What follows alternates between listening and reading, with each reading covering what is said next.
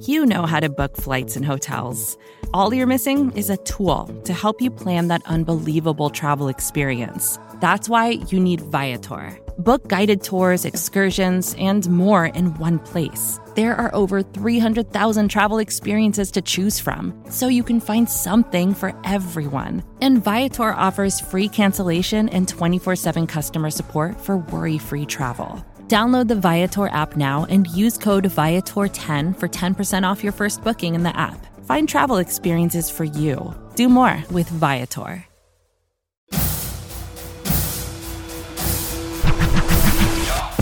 Hello and welcome to your Red Friday episode of the Arrowhead Drive. I'm Pete Sweeney. Let's start your morning with today's outlook on the Kansas City Chiefs. Here's what you need to know for Red Friday, October 1st. I appreciate everything you did, respecting the situation. I'm feeling great, first of all, and it's good to be back, and we're just getting on with business as usual here. So, but all's good, and I do respect you for what you did, and I also respect the people that tended to me during that time. It was they were top notch. Head coach Andy Reid returned to the Arrowhead Stadium facilities this week after leaving Sunday's game in an ambulance in what the team has said was a precaution, with Reid feeling a little ill. Well, Andy spoke on Wednesday, and he thanked those media members in attendance for their handling of the story, as well as the fans for their concern. We know everybody in Kansas City has been thrilled to hear that Big Red is doing well and is back in the building. And it's an important week, as he will be making only his second trip back to Philadelphia since becoming the head coach of the Kansas City Chiefs. Hard to believe now, but Reid hasn't coached a game as the Chiefs head coach in Philly since his first season with the Chiefs all the way back in 2013. If you're wondering, the Chiefs won that game 26-16 on the back of a defense that forced 5 turnovers, including an interception from none other than number 29, Eric Berry. So yeah, a long time ago indeed. There is one injury to know this week, and that's cornerback Rashad Fenton, who still finds himself in the concussion protocol as of this update. We'll see if defensive end Frank Clark, who is dealing with that hamstring issue, and cornerback Travarius Ward, who has a quad issue, play in this game against the Eagles on Sunday. Yeah, so listen, Brett always keeps his eyes open for good players. Josh is a good player. I think we all know that.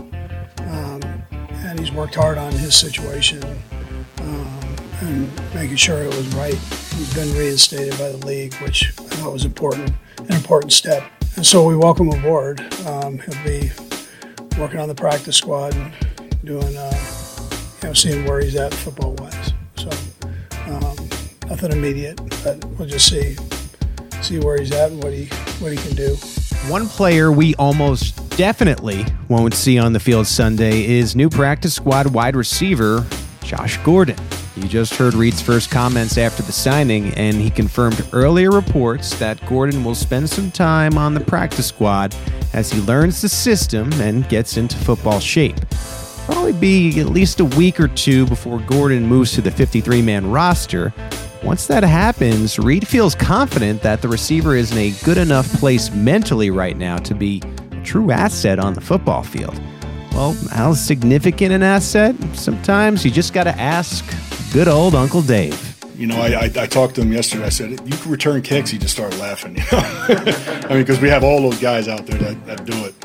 And, I didn't ask him if he can cover any kicks either. But, I just think he's beyond that, to be honest with you. If he comes in to help us, it's going to be, as a 2 or a 3 receiver. And I think, in that role, he won't be playing special teams. The main thing that he needs to do right now, and I know Coach is talking, is get up to speed of what we're doing. And our offense is complicated, and there's a lot to it. So he's not coming to special teams meetings. He's doing that. He's meeting with Joe.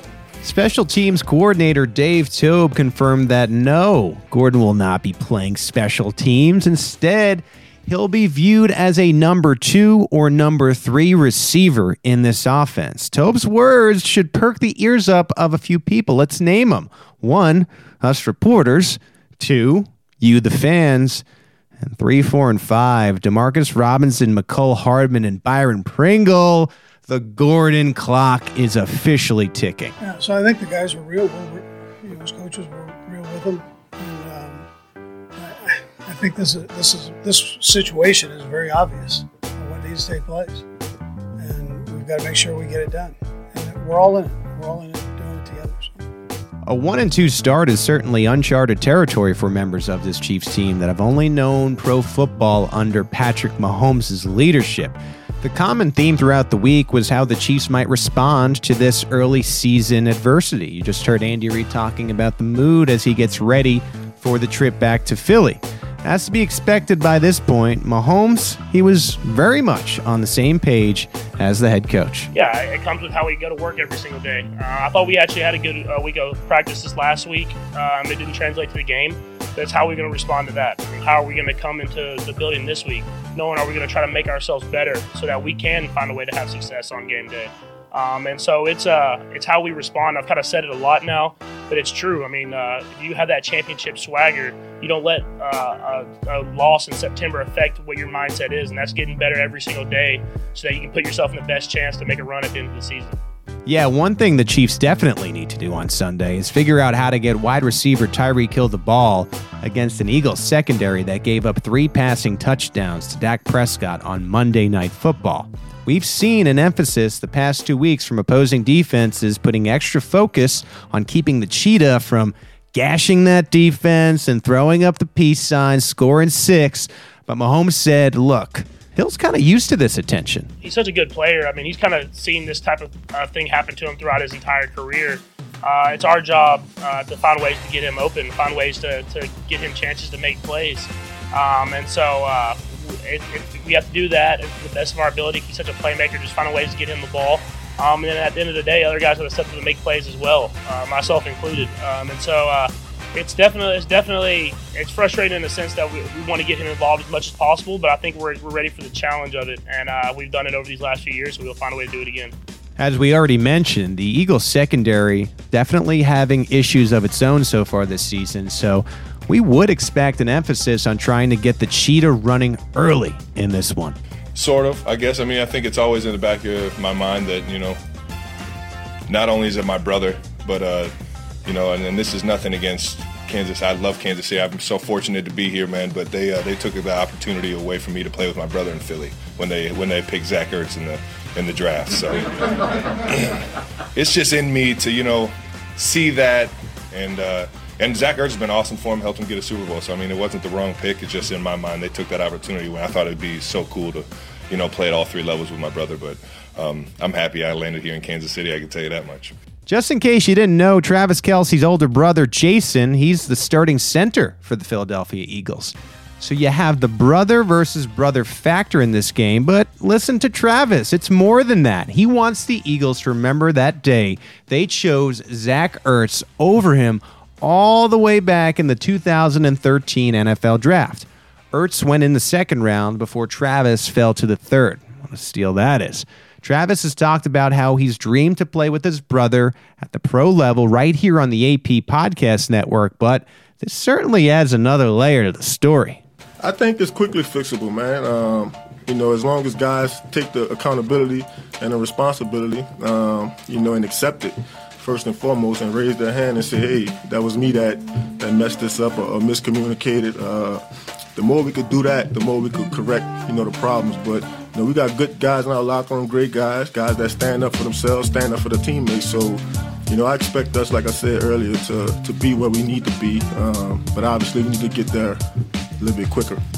So we've talked a lot of offense, but the Chiefs' defense needs some fixing as well. Nobody better than the Honey Badger to ease the nerves, right?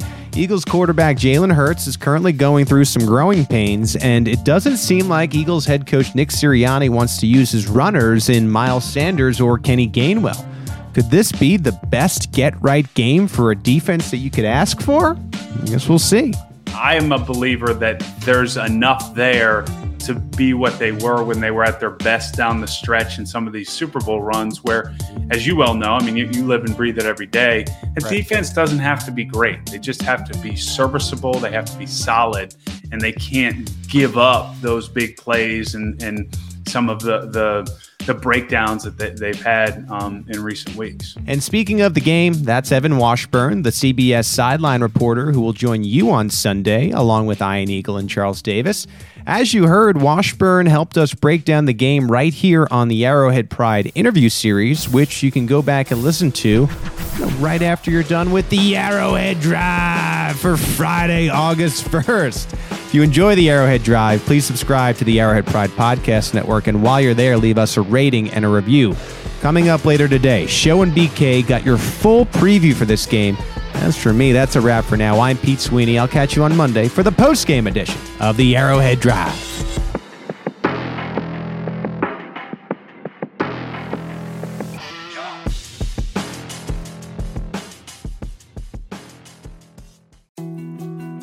More to-dos, less time, and an infinite number of tools to keep track of.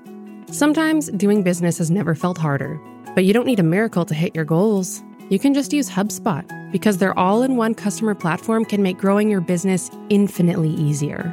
Imagine this: high-quality leads, fast closing deals, wildly happy customers, and more benchmark-breaking quarters. It's not a miracle, it's HubSpot. Visit HubSpot.com to get started today.